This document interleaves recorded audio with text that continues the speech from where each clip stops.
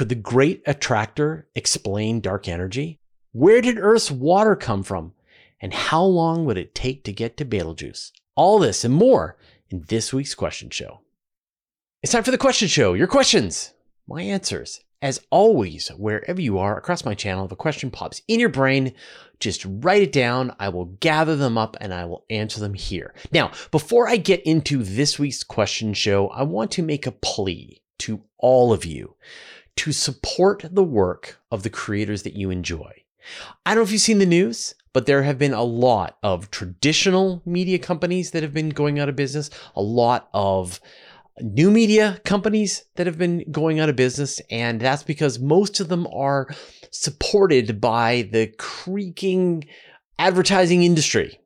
And the best way to support the work of the creators that you like is to support them directly. So if you're following people on Twitch, if you're following people here on YouTube, if you subscribe, if they have a Patreon, if they have a Substack, just support them directly and just do it in proportion. Like if you find you're watching a channel a lot, support that creator. And as soon as you stop watching that channel, stop, adding money to that creator. And by being able to directly support the creators that you like, you'll be able to help ensure that they can keep going. Because otherwise, they're just going to disappear. They're going to have to go and get jobs and you won't hear from them anymore. And you feel sad, but you don't know why. And, you might find that the person who's serving you a coffee at Starbucks, just knows a lot about space. What's that about?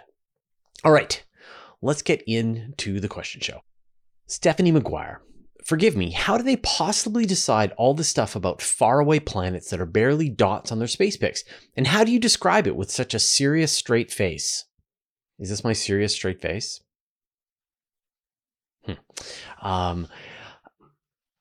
Astronomy, science is amazing because,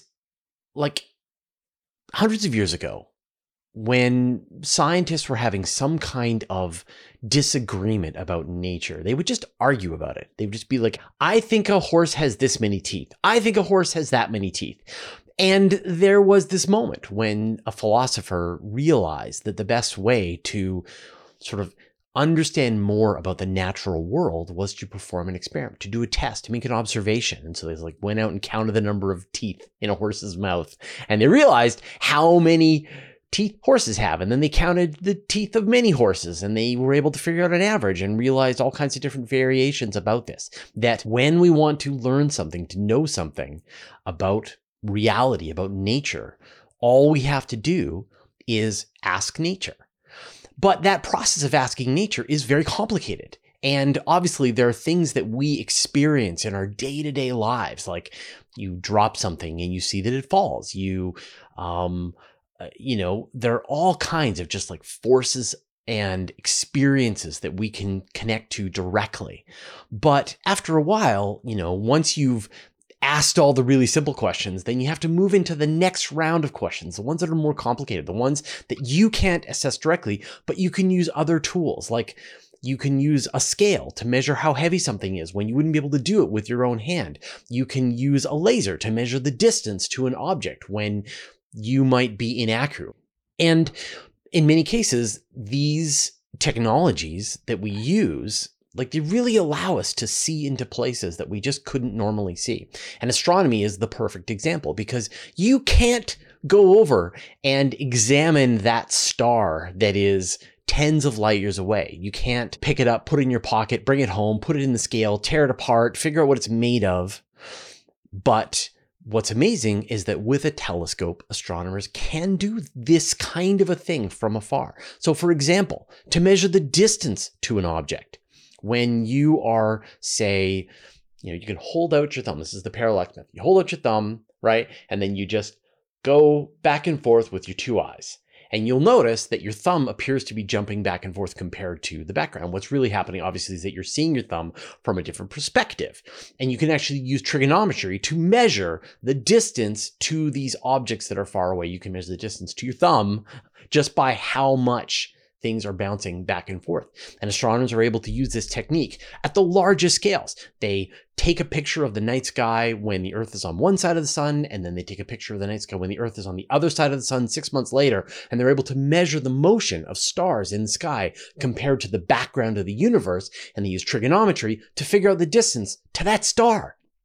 So no, they aren't reaching out and touching that star and using a tape measure, but they're using a method that we know works, and you scale it up, and that gets you to the distance. And then the other thing that astronomers can do is they can actually measure the chemistry of a star. So here on Earth, you light things on fire, and you examine the light that is coming from this fire, and that will give you a chemical fingerprint of what's in that fire. What are you burning? And when you have different kinds of metals that you heat up, different kinds of atmospheres that you are blocking in front of them, you can see this chemical fingerprint. It's called spectroscopy. And it's a revolution, because even with just one pixel, one significantly bright enough pixel, you can measure the chemicals that are present in that pixel. And so back to your original question, right?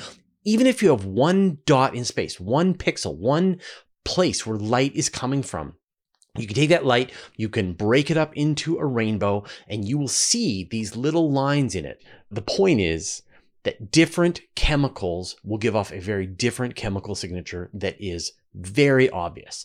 And so an astronomer can look at the chemical fingerprint of a star, and they can see what chemicals are present in the outer atmosphere of that star. And then what they can do is they can watch as a planet passes in front of the star, and they measure the chemical fingerprint of the star. And then for the time when they know that this planet is passing in front of the star, they measure the chemical fingerprint again, and they look at the differences, and the differences are coming from the atmosphere around the planet. Like, it's understandable to be skeptical about the kinds of discoveries that astronomers are making, like all scientists are making. And if you were willing to take the time, you could go and learn how they do that. You would be able to learn.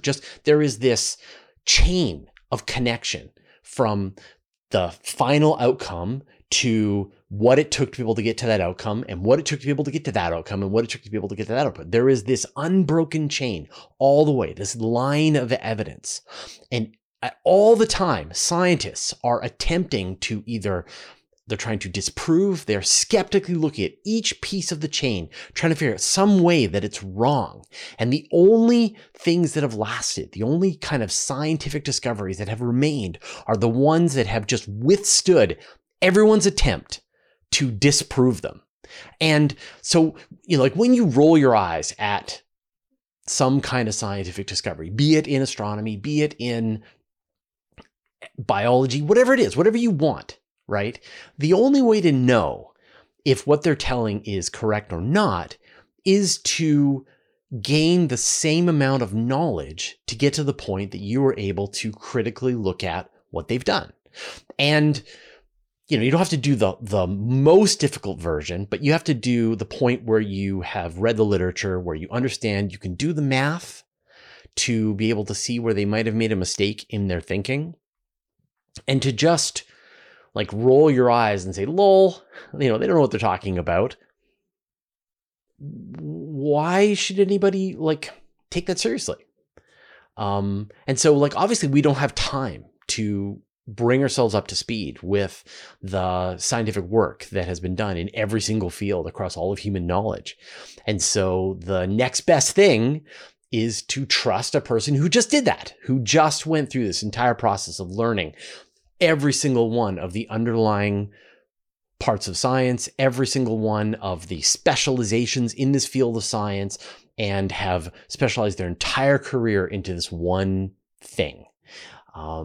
And don't worry, if you don't think you can take what they say at face value, don't worry, because all of scientists don't either. And they are attempting to find any flaw or weakness in anyone else's ideas, because by doing so, they're able to make a discovery. You can get a Nobel Prize for proving that some other scientist was wrong. So the entire scientific process is skeptical and combative, and it gets the job done. It helps us live in this modern society that we exist in, where I can make videos, you can watch them on the internet, where we can understand how to keep our teeth healthy, how we can live longer lives, how we can, like, just the benefits, how we can live in relative warmth and comfort in our homes, how we can fly through the air in airplanes. Like, all of these things come from science because it is so skeptical of itself all the time.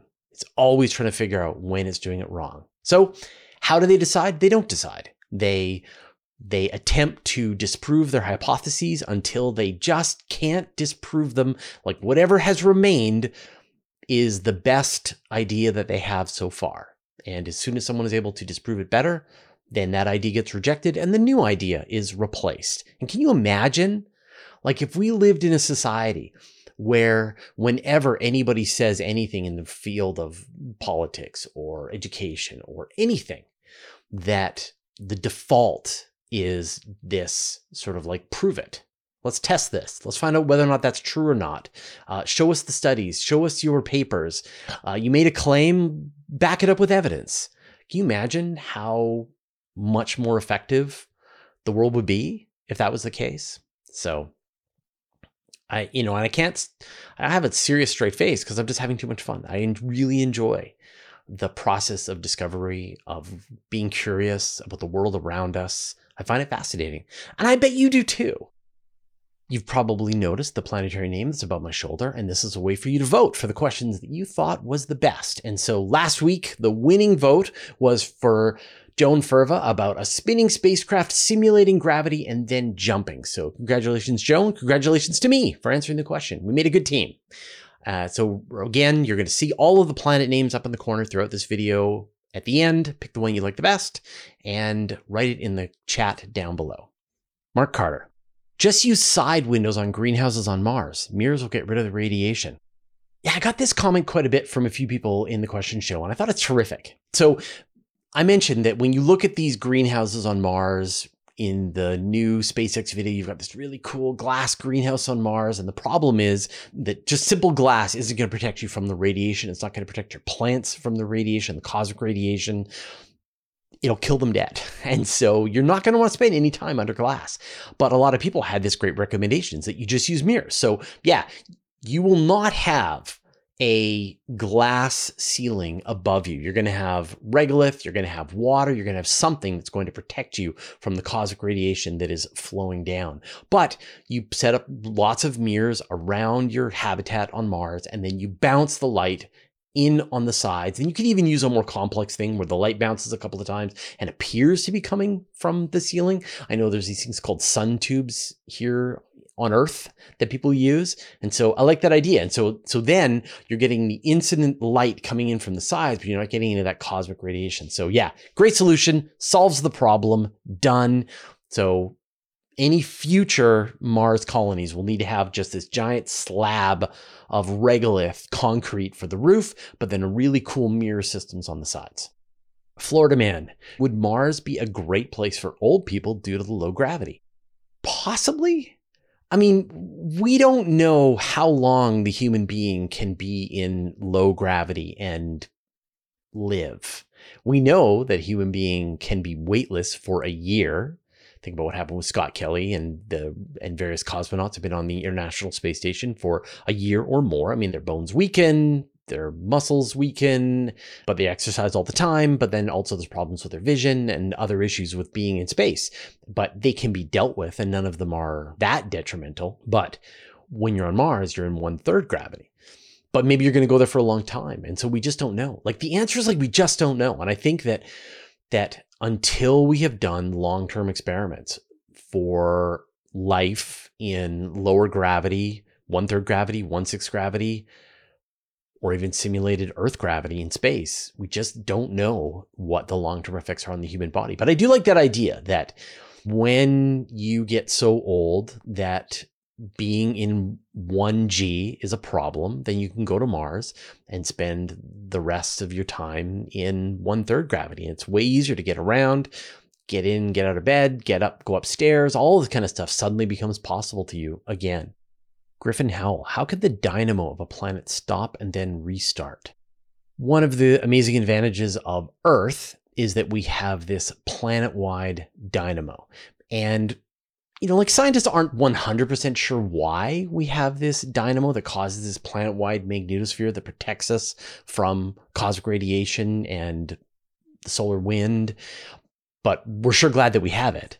And this sort of like the thinking is that inside the Earth, there is a ball of solid iron and nickel and other heavier elements. And then surrounding that is a fluid of liquid iron and other metals. And that somehow, whether it's the fluid is rotating, whether it's the core is rotating, some kind of interaction between these is creating this dynamo effect. It gives the world this magnetic field. And we look at other places. We look at Venus, we look at Mars, and they don't have a planet-wide magnetic field. Venus is really strange, right? Because it is this planet, the same size, roughly the same mass as Earth, and yet it doesn't have a magnetosphere. So why? Why is it different? And the one possibility is that Venus's internal, even though Venus is like 90% the mass of the Earth, maybe that was enough for it to cool down and for its internal dynamo to halt, to seize up. And maybe that's the fate of Earth, but we just don't know. Now, I had a great conversation with Dr. Paul Byrne here on the channel. We talked about Venus and sort of went into a lot of detail about that internal magnetic field for Venus, why it ended, and what that might tell us about Earth. So if you want to sort of see a more detailed information about that, you should check out that interview. I don't know about it restarting. I mean, I've never heard any examples of planetary dynamos restarting. We know that Earth has one. We know that Jupiter has one. We know that Saturn has one. We know that Ganymede has one, but I haven't heard of any of them stopping and then restarting. I've only heard of them being there in the past and then stopping. Jonathan Brewer, how long would it take to get to Betelgeuse, and what value do you think that exploration would do for humankind? Whenever I say Betelgeuse, people give me a hard time and say it should be Beetlejuice, but that's a movie. And if I say that 2 more times, you know what happens. So I'm going to say Betelgeuse, which is perfectly acceptable. If you go and look up pronunciation guides for Betelgeuse, that is one perfectly acceptable way to say the word. And then you could also say Betelgeuse, but again, you do not say it 1 more time. It is 642 light years away, so that's really far. And when you think about the Voyager spacecraft, which are some of the fastest spacecraft that humanity has ever sent, they're going to take about 50,000 years to reach the distance of Alpha Centauri. But they're not actually going towards Alpha Centauri, but if you pointed them right at Alpha Centauri, it would take 50,000 years for the Voyager spacecraft to get to Alpha Centauri. So it's about 7 million years or so, I'm guessing, for the Voyagers to reach Betelgeuse. So if we launched a spacecraft right now, today, using the best technology that we have, it would take about 7 million years to get there. So what value would that exploration do for humankind? Not much. I mean, I think there's one very specific subfield of astronomy, the people who study red giant stars, who would be out of their minds excited to be able to get observations from Betelgeuse. It would be the greatest thing they could possibly imagine. But Betelgeuse is a red supergiant star. It was a much more massive star than the sun back when it wasn't a red supergiant, and really has very little in common with our star, except for it's made of hydrogen and helium and other stuff. And so would we be willing to spend 7 million years to find out some really interesting stuff about one certain kind of star? I don't know. Maybe. If you like my answers to your questions, as well as the other things that we do at Universe Today, consider joining our Patreon club. This allows us to keep a minimum ads for everybody. As you can see, there are no ads in the middle of this video. As a patron, you also get an ad-free experience on universetoday.com for life, even if you unsubscribe. You get ad-free videos, early access to interviews, as well as other perks that are exclusive to our Patreon community. Thanks to everyone who has already subscribed, and welcome to our recent newcomers: Jeffrey Mandenhall, Grant, Alex, Alistair Massarella, Vado Lesney, Steve Ehrman, Howard, Damon Neal, and Jay Freeman. Join the club at patreon.com/universe today. Christopher Neville. So universe expands. Are we part of the expansion? Are we expanding? How does it even work? Where does more empty come from? So to say like the universe is expanding is not exactly accurate. A much better way to describe it is that the universe is becoming less dense over time. In other words, the space in between galaxies, galaxy clusters, is growing because they are moving away from one another. But everything is moving away from everything other. Like, what does it mean? Like, if the universe is infinite in all directions, can you make a thing that's infinite bigger? Like, what does that even mean to say that it's expanding? That's why to say that it's getting less dense over time. But no one wants to hear that. No one wants to hear the universe is getting less dense over time. They want to say the universe is expanding. So that's fine. Just fine. So are we expanding? No, we're not expanding. And we are also not getting less dense over time. We are just held together. We are a mass of atoms that is held together by the atomic forces that are holding all of our atoms together.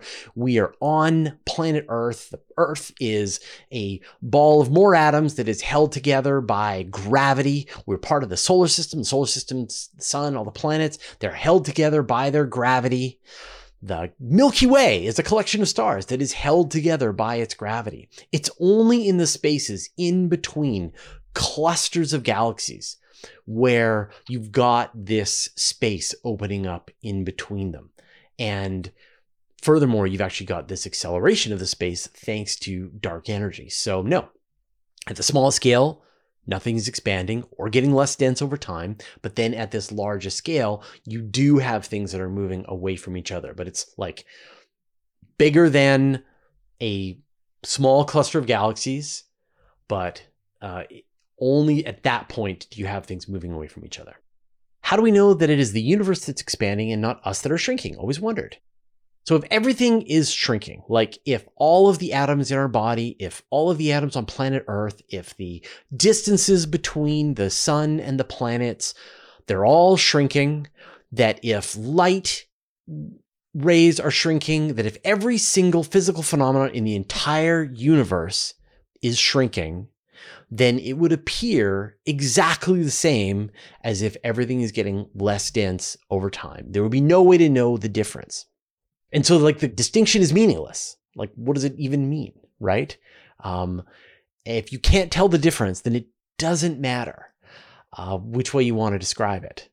But if there is a difference, like if actually, we are shrinking, like we're getting smaller, or the Earth is getting smaller, or the galaxies are getting smaller, then there would be other phenomena that would not be shrinking. And you would be able to tell. There would be, the universe would exhibit different characteristics in a universe where all of the objects are shrinking in a way that it makes it appear as if things are moving farther apart.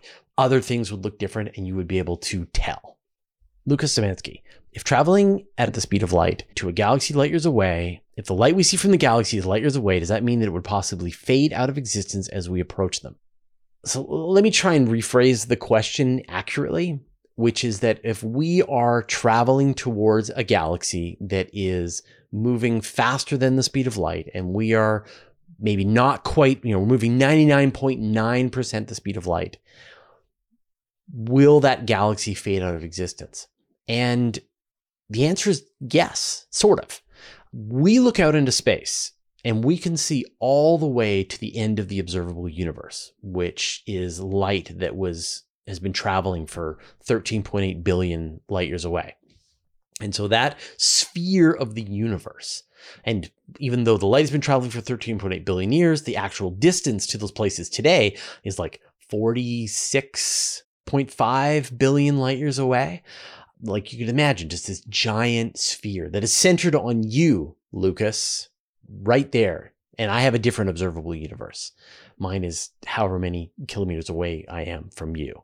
Of that observable universe, this giant sphere, actually only about 4% of that universe is reachable. In other words, if you hopped into a spacecraft and you traveled at just shy of the speed of light, like what's permitted by the laws of physics as we understand them, then you can only reach about 4% of that entire universe. The rest of it is falling over the cosmic horizon. It is already moving, or will be moving by the time you get there, faster than the speed of light because of the expansion of the universe and because of the additional acceleration from dark energy. And so from our perspective here on Earth, we will look out into the universe and those galaxies will get dimmer and dimmer and dimmer and dimmer and eventually fade away. And what fade away means, and this is sort of really important, is that eventually they will fade off into other spectra. So right now we might see them in the visible spectrum, and then we'll see them in the infrared, and then we're going to be able to see them in the microwave, and then we'll see them into the radio waves, and then the radio waves will stretch out and out and out and out, and eventually maybe you're going to be looking for photons that are a light year across to be able to even observe those galaxies. So practically, from your perspective, you will see the universe just fade away, and all that will be left is the stuff that's really close. But that won't happen for 100 billion years from now, so don't worry about it. But let's say you hop in your spacecraft and you're going to try and chase down one of those galaxies. Well, all that means is that for your perspective, the galaxies that you are approaching, right, you will see some of them maintain their color, not shifting off into the radio, but the ones in the other way will be redshifting away and even faster. And still, you can only reach that 4%. And then beyond that, you'll never be able to reach it. Grave spinner. Aurora Borealis is in the news. Do solar storms affect the Borealis and Australis equally? What would a CMA do to them?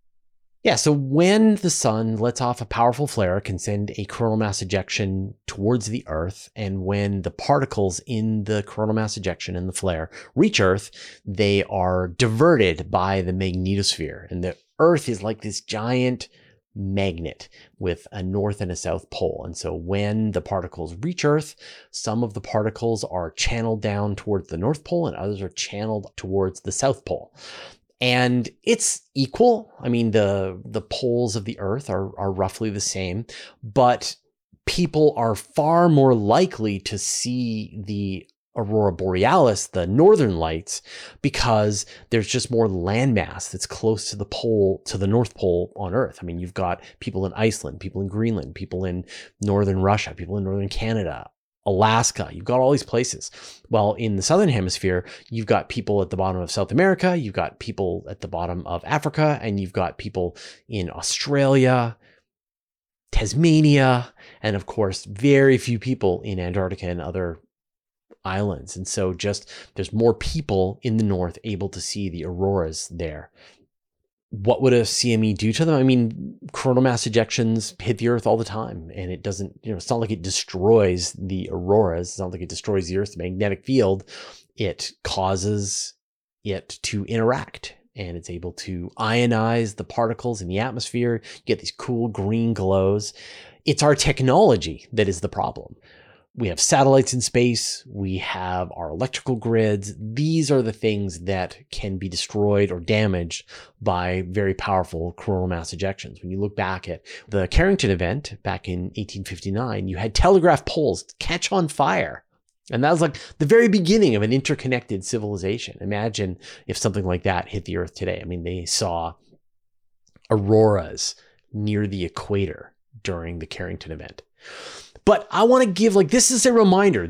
We are entering aurora season. And so if you've never seen an aurora before, never seen the northern lights, this is your chance, or the southern lights.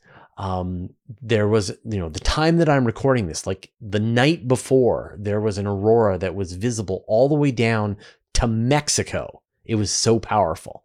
And that's quite far.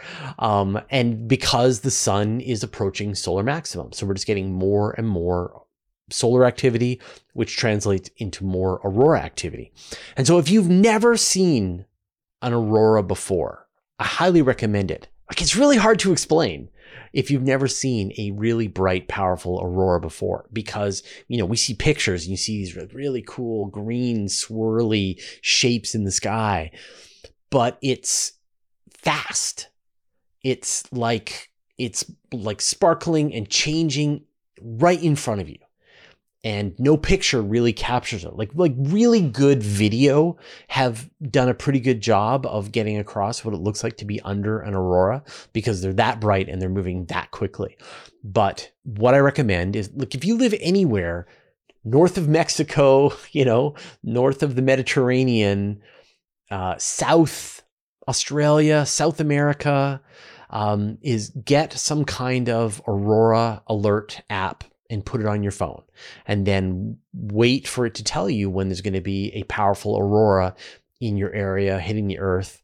And when it does, go out to a place with dark skies that gives you a view towards the pole. So here in the Northern Hemisphere, you want to be able to view towards the north. If you live in the Southern Hemisphere, try to look to the south. You want just like a flat view to the horizon towards the pole, and take your chances. I always say you miss 100% of the auroras that you don't try to go see. And so every time the aurora alert goes off on your phone, wake up your family, get in the car, go to your designated aurora watching spot, and hope for the best. And if you see it, then you'll have this transcendent moment where you will never forget. Christian Berrieux. Could the Great Attractor be the cause for the accelerated expansion, not dark energy? The Great Attractor is this really interesting discovery that astronomers made decades ago, that when they looked at the motions of galaxies on the other side of the Milky Way, they seemed to be moving towards some point, that there was something that was pulling in all of these galaxies. But the problem is that the center of the Milky Way, which is filled with gas and dust, was right in between. And so they couldn't observe what it was. And actually, on that region of the Milky Way, they used to call it the zone of avoidance. In other words, don't point your telescope here. Don't bother. You're just going to see gas and dust from the Milky Way. But over the last couple of decades, astronomy's had a revolution thanks to infrared astronomy, with ground-based observatories and space-based observatories like the Spitzer Space Telescope, the Sophia telescope, which was just decommissioned, and of course, the James Webb Space Telescope.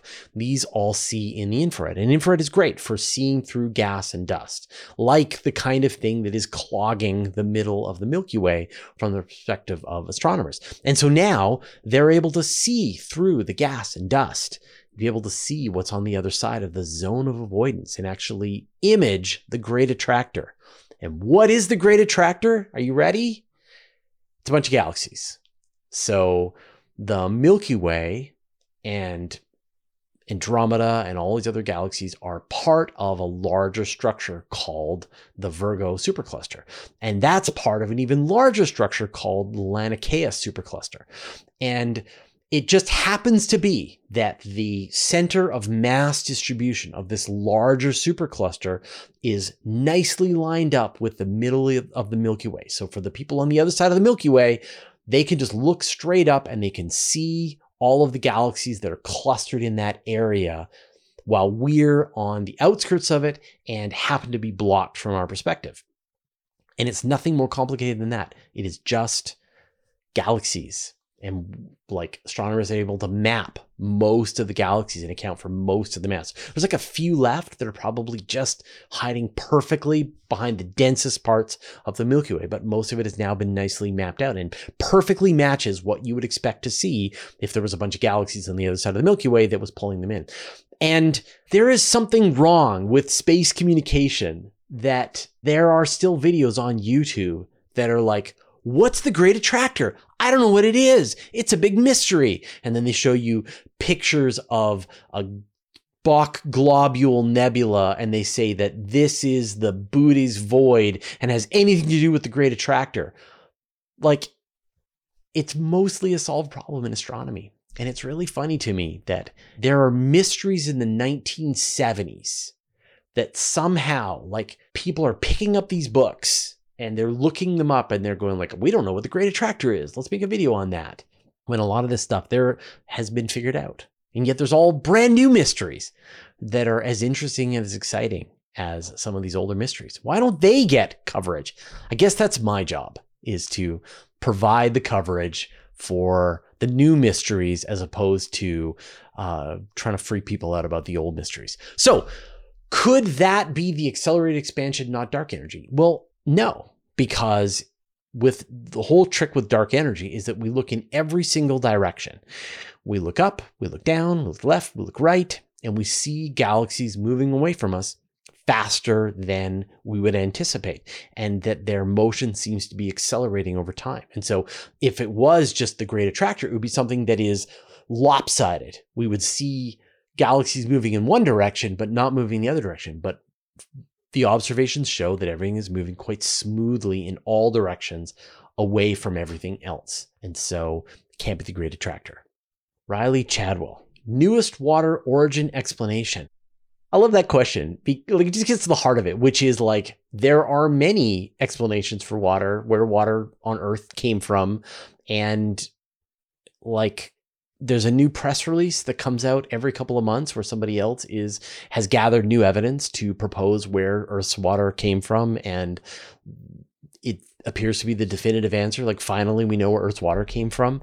And then someone else comes out with another press release and they give that this is the definitive answer. So instead, like, let's just provide the laundry list of ways that water might have come to Earth and roughly how astronomers feel about that.